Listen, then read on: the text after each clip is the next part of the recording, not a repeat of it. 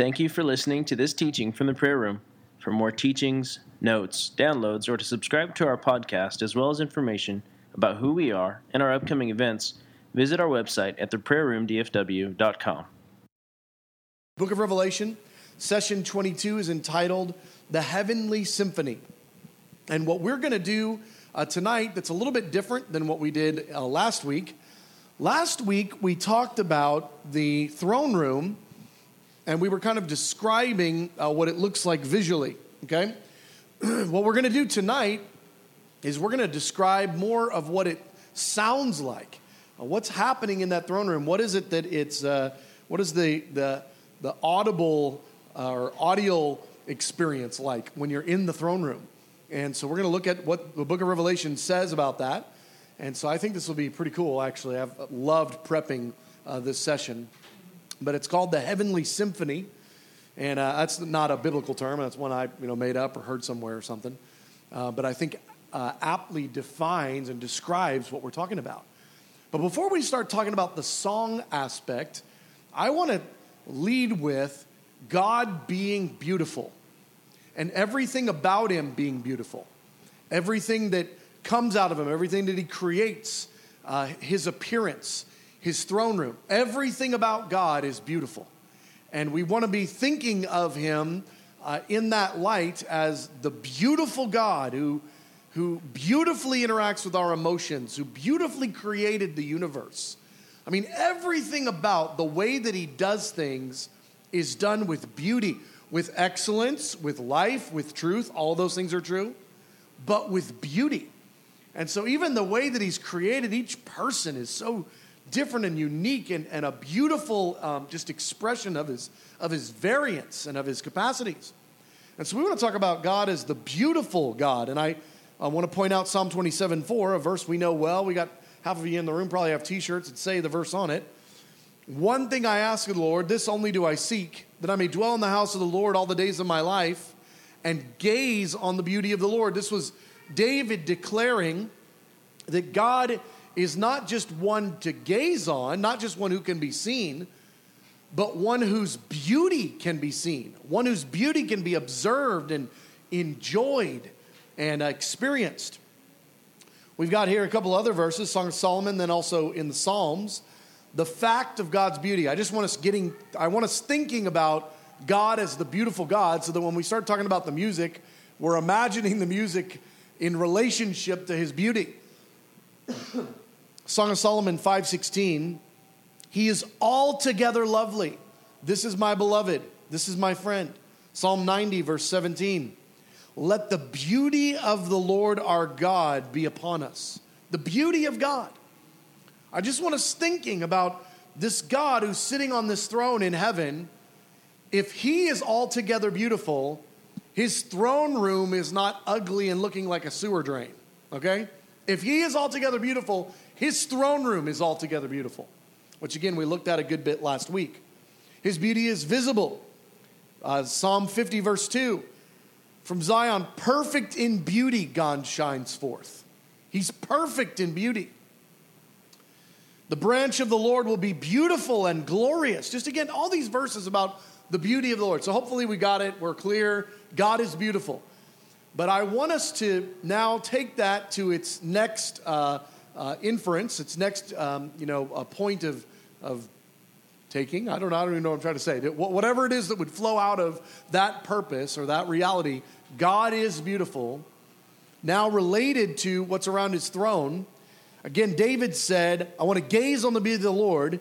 We can encounter this beauty. It's not just that he is beautiful. It's that we can interact with this beautiful God. We can interact with the nature, with his nature of beauty.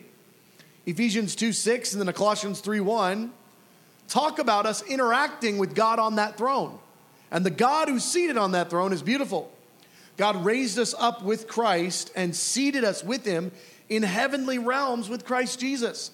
These heavenly realms are beautiful. This one who's sitting on the throne is beautiful. Since then you've been raised with Christ, set your hearts on things above, being raised with him, that we have access to experience the beauty of God. Not just that he's beautiful far off, but that we've been seated with him in that beautiful place with this beautiful God. Well, God's beauty is being made known in that throne room. And the part that we're going to look at tonight is that beauty is being expressed not just visually, but is being expressed in music. Is being expressed in song. And this is fascinating to think about God being a poet and a psalmist and him having love songs that are being sung to him, and he's integrated in the love songs that it's happening in heaven. The night and day song. If you visit heaven, if you get to have a heavenly encounter, which I hope all of you do, that'd be fun. I'm talking about this side of eternity. If you get to go to heaven at any point, you have an heavenly encounter, the song you're going to hear being sung around the throne is this one. Day and night, they never stop saying, holy, holy, holy is the Lord God Almighty, who was and is to come. If you go to heaven, you're going to hear that song. Because that is the song of heaven. That is the song of the day. That is the song that is sung around the throne. And there are no doubt other songs, but this is the kind of the staple one. To him who sits on the throne and to the Lamb be praise and honor and glory and power forever and ever. This song is being sung forever and ever. I want to say this song is being enjoyed forever and ever. You ever hear a song, you're just like, man, this song is awesome. I love this song. Kind of brings your heart alive. You sing, you find yourself tapping, even if you've got absolutely no rhythm whatsoever with either your right or your left foot. They are just tapping to the song. You just love it. This song is being enjoyed forever and ever around the throne room. It is a song that is emanating out of the throne room. There is continual worship, day and night. They never stop saying. It's continual. It's not just a song that happens every now and then. This throne room, with the perfectly beautiful one seated on the throne, he's surrounded by perfect beauty. He is perfectly beautiful. He is surrounded by non-stop worship music. It is a worship atmosphere that we're talking about. So the songs sung around the throne, they're declaring who he is. They're talking about his beauty. They're in the presence of his beauty. Have you ever seen somebody, you're just like, man, they are gorgeous. Like that is a stunning looking individual. All of these around the throne, they are caught. They are enthralled. They're captivated by the beauty of this one on the throne. And so the songs are going forth, and the songs are declaring his beauty. The songs are declaring his excellence and his worth. It's an atmosphere of worship. Now, that's all our backdrop. Now I want to talk about the instruments of the symphony. Okay? We know there's worship music going on. But what's making up that worship music? If there's a symphony going on, when you think of a symphony, it's not one of our Devo sets. It's the polar opposite of our Devo sets. Okay, currently most of our schedule has got one wholehearted individual up there for 2 hours on a single worship instrument, either the guitar or the keys. A symphony is not that.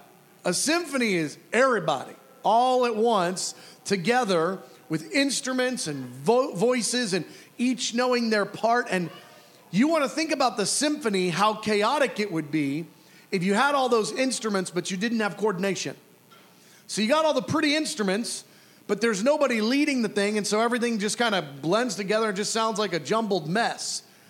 The symphony, the beauty of the symphony isn't just in the variance of the instruments, it's in the coordination of those instruments. It's in the timing, it's in the crescendo moments and the low moments and then the bassy moments and all the different moments that make up the beautiful tapestry of a symphony. That's what we want to be thinking about happening around the throne. It's not chaos. It's not just loud, unintelligible sounds. It is a symphony that is so beautiful that if your eyes were closed, you would still be taken back with the total beauty of God just by what you're hearing. If you just had access to only your ears and your eyeballs didn't work, you would be blown away by the sound, by the symphony. In fact, I would like to say that whatever orchestra, whatever symphony, whatever, the best of the best throughout human history related to music, I would say is only a shadow of what it is that is occurring before the throne. So whatever Bach concerto or whatever that you can think of is of a lesser degree of awesome than what is occurring around the throne on the worst day. The worst set in heaven is infinitely better than the best set on earth. Okay? So the sounds and the way that it comes together, plus another really cool factor, this worship symphony never stops. And the part I want to make now, or the point I want to make at this juncture, is that if you practice a lot, you get better. All of these musicians and singers were awesome the first day, and they never stopped practicing. So they all have got the flow of the worship spirit right there. They know, oh, he's coming in. It's time for me to dial down. Oh, they're coming. Oh, look at all those girls that are singing down. Oh, the man, I love it when that living creature chimes in. I mean, all this stuff's going on, and they all just know how to flow, and it's beautiful. I want to encourage you to spend some time in the prayer room on your face, or whatever you do, imagining the sounds of the symphony of heaven, because it is equally as mind-blowing as what you see visually. All right, so let's look at who's involved? What's going on? I mean, biblically, what do we know? What do we see from the book of Revelation? Who is involved in this symphony, and what's it look like? The countless angels declaring his worth. Look at this, Revelation 5, 11 through 12. I looked and I heard the voice of many angels. How many is many? They numbered thousands upon thousands and 10,000 times 10,000. We talked about this before. That's 100 million. It's at least 100 million. I think that these terms are actually describing just an incalculable number. John is looking around. He's like, I don't even know what I'm looking at. It's thousands of times thousand. It just keeps going. It's 10,000 times 10, 100,000 times 100, billion times a billion. He sees an incalculable number of angels. But he says they encircle the throne and the living creatures and the elders, and in a loud voice, they're saying, worthy is the Lamb who was slain. 100 million, low number. Let's just go with the low number. 100 million angels encircling the throne, and they're all crying out, worthy is the Lamb who was slain. Now, I just want you to imagine an angel, just one, in heaven who was given permission by God to be in God's presence. Okay? If you're given permission to be in God's presence by God, and you've got this whole worship symphony thing going on, when this angel opens his mouth and says stuff, it probably doesn't sound like, a redneck that didn't graduate kindergarten, okay? I mean, it's just probably like articulate. I'm thinking an incredible voice. I'm just imagining that this angel had to pass some sort of voice test, okay, in order to be in there, and that it's not all jumbled and weird. The sound of 100 million voices at once, but they're angels. I think that it would be wrong to imagine this as a monotone, lowing chant, like they're all bored. Worthy is the Lamb, the slain guy. These angels are singing. These angels are in symphony. These angels are in sync by the Holy Spirit. And when these angels are saying, worthy is the Lamb who was slain, it would be far more appropriate for you to imagine the beautiful, echoing, melodious sound of an angelic voice. It's closer to singing, if not full-on singing, than it would be to imagine them all just saying, lame-like, these words. Okay? So whether they are singing every time they say this or not, I'm sure the sound sounds much more like song than it does like talk. Okay? There's 100 million of them, at least. That's the low number. The 24 elders singing. Now here we've got this, Revelation 5, 8 through 9. The 24 elders fell down before the Lamb. Each of them had a harp, and they were holding golden bowls full of incense, prayers of the saints, and they sang a new song. The elders around the throne are worship leaders. So you know how I was talking about earlier, a symphony with no conductor? In some way, these 24 elders, and if you've got 100 million angels at least, you better have more than one dude that knows what's going on. I think these 24 elders, as part of what they're doing, they're serving as the conductors of the symphony. I think that these 24 elders are sharing the responsibility in some way, but we know that they're singing, and next we know that they're playing these harps. They're singing a new song. They've got these harps in their hands. These harps are not just like a badge of honor. Like, I sang a really good song one time 100 years ago, and I was given this harp as proof. These harps are 24 musical instruments around the throne. I bet you they're all tuned differently. I bet you they're maybe even different in sizes, and they hit different, notes and chords and things. I doubt it's just the same boring harp. They probably look different. They probably sound a little different, but they all sound perfectly harmonious together. I mean, this is cool. These 24 elders have harps, and they're playing these harps before the throne. So you want to imagine a version of the throne room in heaven that's got at least 24 musical instruments playing together, or, in different times and coming in, and the really deep harps, they play these parts, and I don't know. I'm just imagining these 24 harpists, they're playing together. They're God's main worship leaders. These guys know what they're doing. And so you've got the sounds of these harps. And again, you just want to imagine they're surrounding the throne. So the acoustics are probably incredible. The bass sound and the way that the sounds are captured and flow together. And just incredible. All the voices who praise him.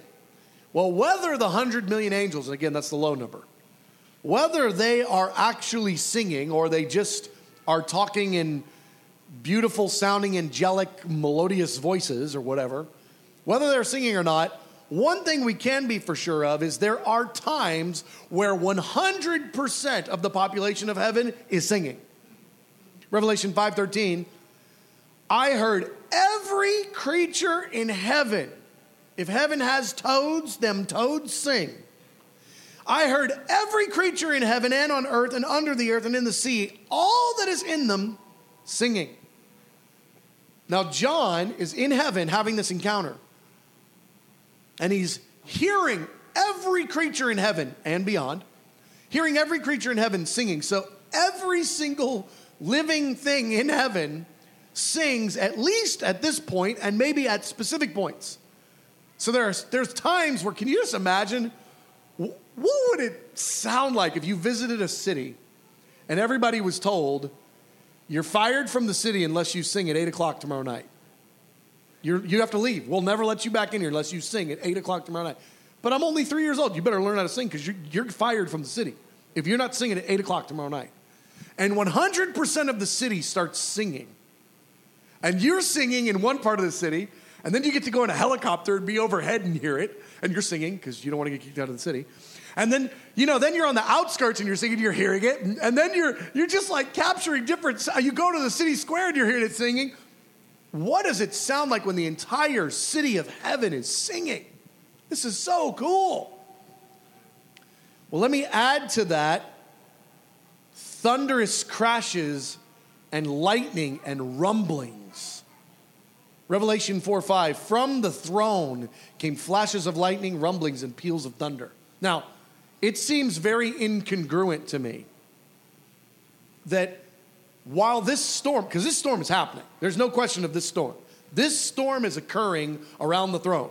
So whatever version of the throne you're thinking of, make sure to include a thunderstorm, okay? Because that's what's happening in conjunction to the throne. Now, we know that that's true. It seems incongruent to me. It seems impossible. It seems like God's working against himself. If these thunders, rumblings, lightnings are out of sync with the symphony, I think that these rumblings and flashes of lightning and clash and thunders and rumble, whatever, I think these things help to emphasize components of the symphony. Like, imagine that moment if you've ever been in a meeting and somebody's preaching, then the lightning strikes and the rumbling thunder at just the right moment in the message, Imagine that in the middle of the symphony. And now these rumblings, they're not just accidental, we couldn't hear what the angels singing. It was too loud. The thunder drowned everybody out. I don't think so. I think God, who's in complete control of every storm, and you better believe the one that's raging around him, that's coming from him, I think that these rumblings, even the flashes of lightning, I think that they're all part of the symphony. Now, I don't know exactly how that works, but again, it just seems so incongruent that you've got this beautiful symphony and then, oh yeah, God is so eruptious, just things bust out of him and mess up the whole symphony and nobody can hear what's going on. It seems not it to me. So, but whatever, it's part of it, okay? Whatever's going on, these rumblings, which are distinct from the peals of thunder. So the rumbling, what is a rumbling? Like God's belly rumbling, he's hungry. I don't know. Rumblings and peals of thunder. So those are two different things. And they're coming out of the throne along with lightning flashes. Okay? Really paints a picture. Let me keep going. The intercession of Jesus, Hebrews 7:25 tells us that Jesus is living always to make intercession for the saints. Now, if he's always making intercession, it means he's praying, he's talking out loud. But he's sitting on a throne in the midst of all this worship. Some version of the symphony includes either the whispers or the declarations.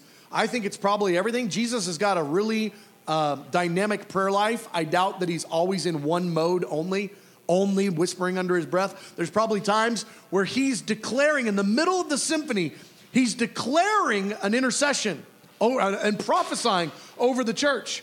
And so part of this worship symphony is actually the prayer meeting led by the key prayer leader of all the generations, Jesus Christ.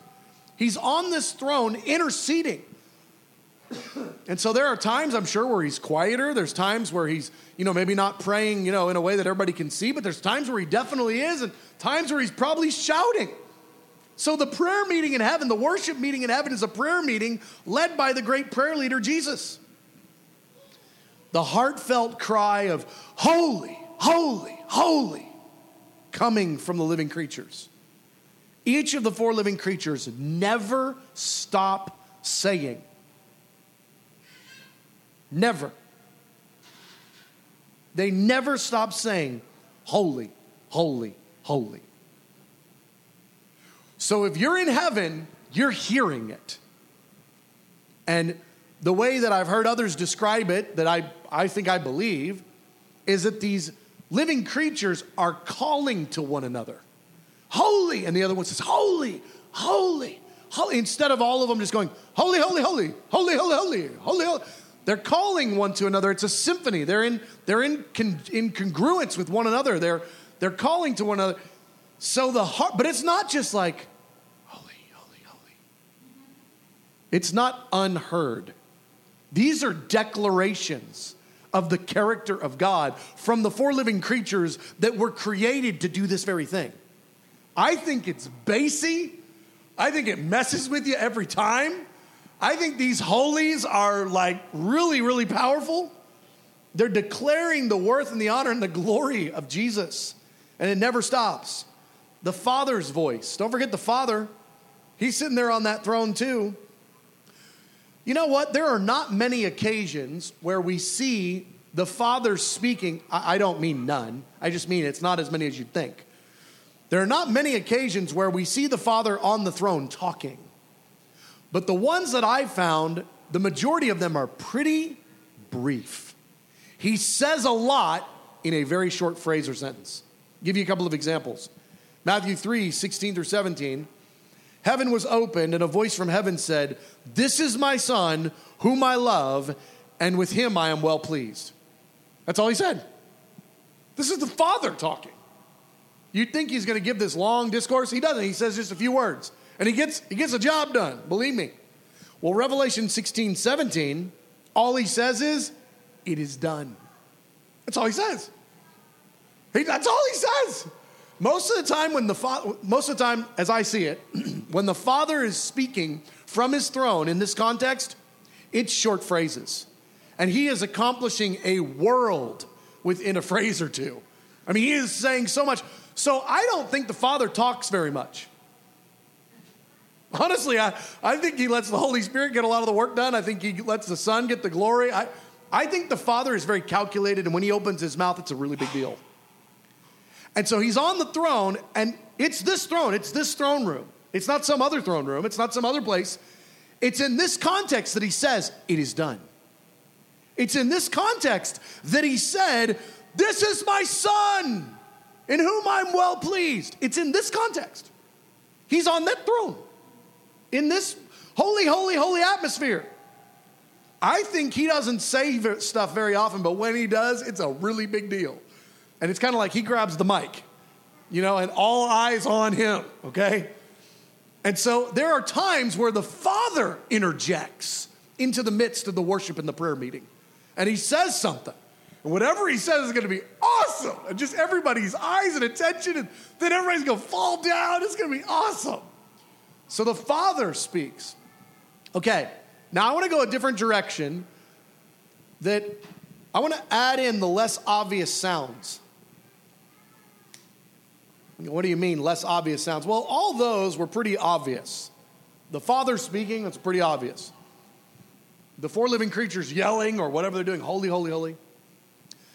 But there are a whole lot more noises happening around that throne that I believe are part of the symphony that at a first read through, you might not necessarily think of them as noises. You might not necessarily think of them as sounds. But it's clear that these things are happening around the throne, and the inference is these things make sounds. And these sounds are part of the ambiance, part of the presence, part of the symphony, the tapestry of sound that's happening around the throne. And so, they're less obvious, but the implications are there. For sure, they're strong. So I just want to point it out. The whispers of the saints. We know that these 24 main worship leaders are holding a harp and they're singing, but they're also holding bowls, and we're told that the bowls are filled with incense, and that incense isn't just incense, it's the prayers of the saints. It seems to me that somehow, as we're seated with Christ in heavenly places, when we pray, our voices appear before the throne related to those bowls. Maybe it's just a hush and a whisper, but the prayers of the saints constantly going up into the throne room. They're going into those bowls which are before the throne. And remember, those bowls are in the hands of the primary worship leaders of heaven. So the primary worship leaders, they're singing, and then they've got these harps, and then they've just got these bowls that make no noise. But the thing that's in the bowls are audible prayers. I think that the whispers of the saints, some area, some way, the whispers of the saints, and every now and then I imagine, this is just my, heavenly imagination or whatever, just trying to go there. I imagine every now and then one of these prayers is heard louder and actually maybe inspires a chorus. One of these prayers is like it comes up and it's bigger, it's brighter, it's heavier, it's something. It just comes up and it's heard. It's heard above the others, and they tune their ear, and now that's Jesus' point of intercession. I just imagine some version of that every now and then one of these prayers arises, and it carries just a little bit more weight than some of the others, or something, some version of that. The swirling of the throne wheels. You go, what? Throne wheels? We looked at it last week. This throne has gigantic wheels. Gigantic wheels. Wheels are for spinning. You don't just have a wheel and go, look, a wheel. It's never turned once in its life. Wheels turn. When giant wheels turn, it makes noise. It whirls. It just so happens these wheels are also on fire. So now you've got flaming, whirling wheels, okay? I'm just saying, if you were listening hard enough, you'd be able to hear it. When these wheels are whirling, you would hear the whirling sound of wheels, because that's what wheels do, especially giant ones, okay? The gushing of the water of life. You don't have the river of the water of life flowing out of the throne and it making no noise. This is not a little stream. This is the river of the water of life. This is the gushing river, and it comes out of the throne. I imagine it at the throne, in the midst of all this, I imagine it as a raging river that's raging and gushing, and the noises and the crashes of water. Think about how serene and cool it is to be out in the woods somewhere where there's a sizable river, and the river's going, and it's hitting rocks and crashing. and just to sit there and hear the sounds. It's awesome. Those sounds, and probably far better, are before the throne. The crackle of the lamps blazing. It says there are 7 lamps before the throne, and it says they're blazing, not twinkling, not a candle that's barely lit and flickering, blazing. If you've ever seen a blazing fire, you've also heard it. If you have seen a blazing fire, you have also heard it. Because fires that are blazing make noises. So now you've got the crackling and the blazing of these 7 lamps before the throne. That's part of the sound. So whatever else is going on there, you've also got 7 lamps blazing, and blazing lamps make noise. So imagine that crackle. You're before a raging fire. You hear it, the crackling and the wind kind of blowing through it, and pieces of wood and stuff crackling. You hear it. Imagine that. That's part of the symphony that's happening before the throne. I want to add in the clinking of crowns. It says that the 24 elders, they constantly, like forever, they get their crowns, and then some seconds or minutes or months, or we don't know how often, we really don't know the span between the last time they laid their crown down and the next time they laid their crown down. But it is a part of the forever reality.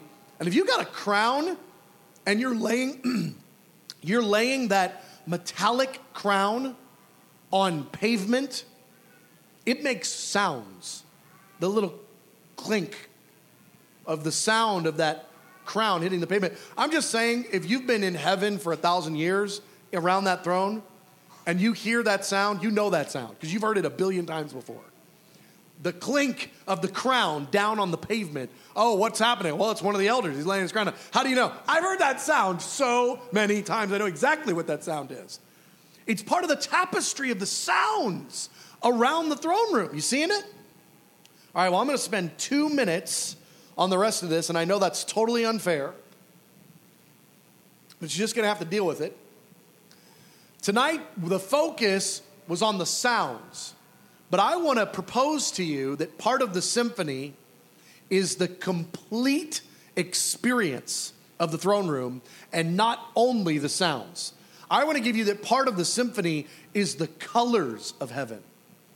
That part of the symphony is the images of heaven. The images of the angels whirling past. The elders throwing themselves down. The elders leading worship on the hearts. The 4 living creatures gazing on the Lord. What does it look like when these living creatures gaze on the Lord? The glory of the Son of Man radiating, just radiance from the throne. I want to propose to you that part of this symphony are the fragrances. These 4 living creatures, they don't smell like elephants. These are God's main creatures, okay? Something about them, I promise you they don't smell bad in heaven. They probably smell unbelievably good. Maybe that's really the source of all human perfume. We all just got all these ideas from the living creatures before the throne of God, okay? These living creatures have a scent. The incense of the saints, the fragrance of God, the fruit of the tree of life, the smoke from the altar, the atmosphere of heaven, his tangible presence, the permeation of his love, the feeling of unspeakable joy of being near him, the powerful feelings of heaven, the wind from the wings. These living creatures have wings, and when they bring their wings up and down, there's wind that comes off their wings. Part of the symphony, part of the experience is feeling the wing wind from these living creatures. Maybe a feather lands in your face. The rumblings and the thunder, you feel the bass of the thunder. You're feeling it. The unusual textures to experience, those feathers from the living creatures, the stones of the great street, the softness of the white linen robes, the softness of it, the smooth frames of the elders' thrones. You walk by, and I love to walk by and pace here, and I'll run my hand across these 6 chairs. It's just something I like to do. Just run my hand across them, walking through the throne room, running your hand down the side of one of the elders' thrones. The entire experience of heaven is a symphony, and not just the sounds. All of it together is the picture, the whole picture. Okay, so now let's break into a couple of groups. How many groups are we going to do tonight?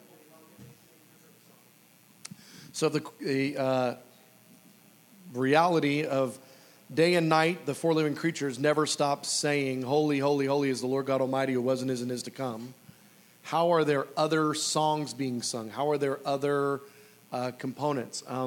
Well, two ways to put that together.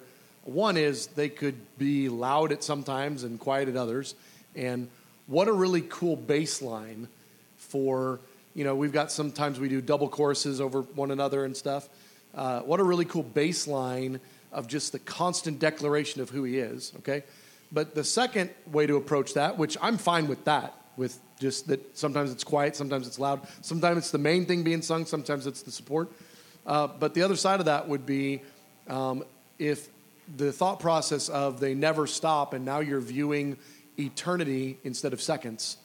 And it's like, okay, so they're singing, holy, holy, holy is Lord God Almighty, and they're drawing it out, and there are pauses, but they're going to sing it again. And then there's a pause, but then they're going to sing it again. And if the truth statement of they never stop singing it, well, doesn't necessarily have to mean there are no pauses between them saying it, so long as they say it again, and then they say it again, and they say it again.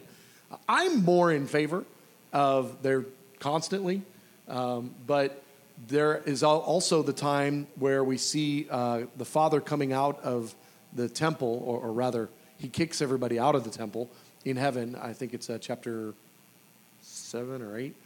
And he kicks everybody out of the temple, and it says that there was silence in heaven for a moment. And so even in that moment, we know that challenges they never stop saying holy, holy, holy in the legalistic, they can't stop ever once, because we know that they do, because there's silence in heaven for that moment. So that then lends to there being variance and stuff. So I think there's a lot of that we'll understand, more later. But again, just turning the volume down on the living creatures allows you to then have somebody else sing a chorus or something. So, Caitlin.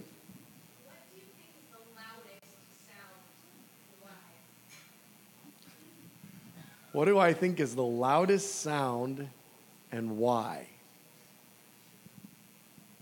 I don't know. That's a great question. I think that for there to be the symphony component, I think that I don't think there is a one always it's the loudest thing. I think that anything, depending on how the volume levels are adjusted on everything else, could wind up being the loudest thing in order to serve its moment in the spotlight in the symphony. So maybe there are some things that are normally loudest, but maybe the right thing for that particular moment in the worship service is the crackling of the 7 lamps to receive the moment of emphasis. And so everything else gets turned down in order for that moment, for the revelation of the sevenfold Spirit of God that's before the throne, that's burning, it's blazing. Maybe one of the songs, maybe one of the moments that the symphony is highlighting is actually needing for everybody to hear the crackling of those lamps. But in order to do that, everything else has to be quiet. So in that moment, they're the loudest. I'm just making this up as I go. But I don't think there's one thing that's always the loudest thing. I think that the beauty of what's happening here is you've got so many different contributors.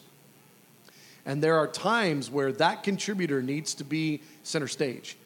And that contributor needs to be, normally they're really loud, and that need to be toned down.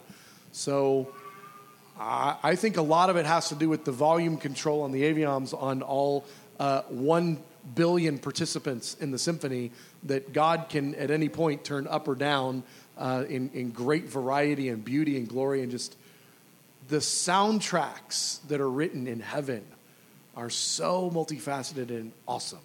So I know I kind of dodged the question. I don't think that there is one thing that's the loud thing. I think that everything probably at some point or another is the loud thing for the purpose of the symphony. So, Andy, question?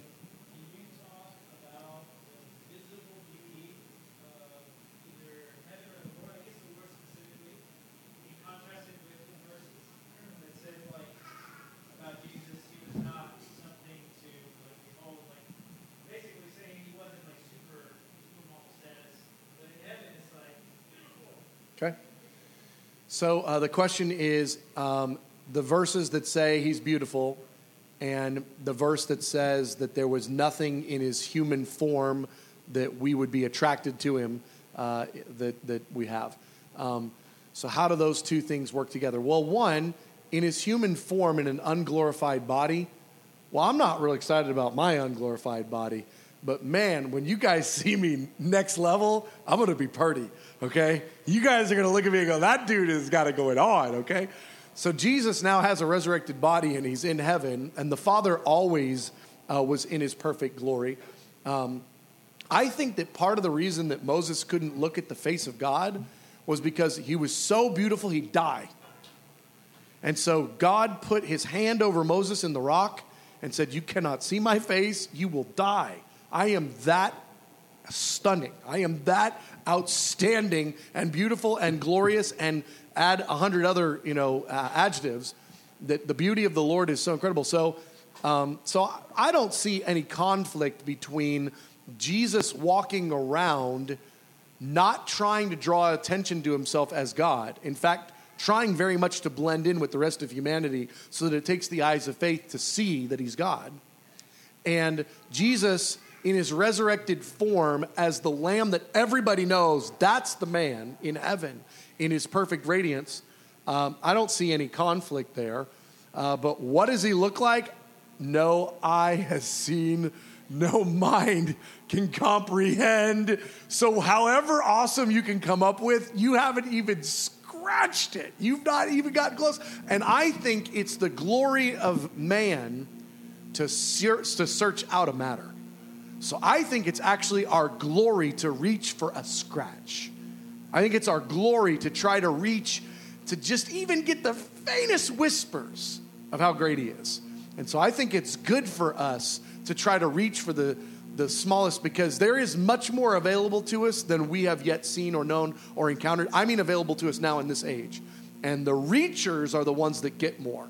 And the ones that don't reach won't get, but it's not because it wasn't gettable, it's because we weren't reaching. This concludes this teaching from the prayer room. For more resources or to schedule another TPR teacher to come speak at your church or event, please see our website at theprayerroomdfw.com. Thank you.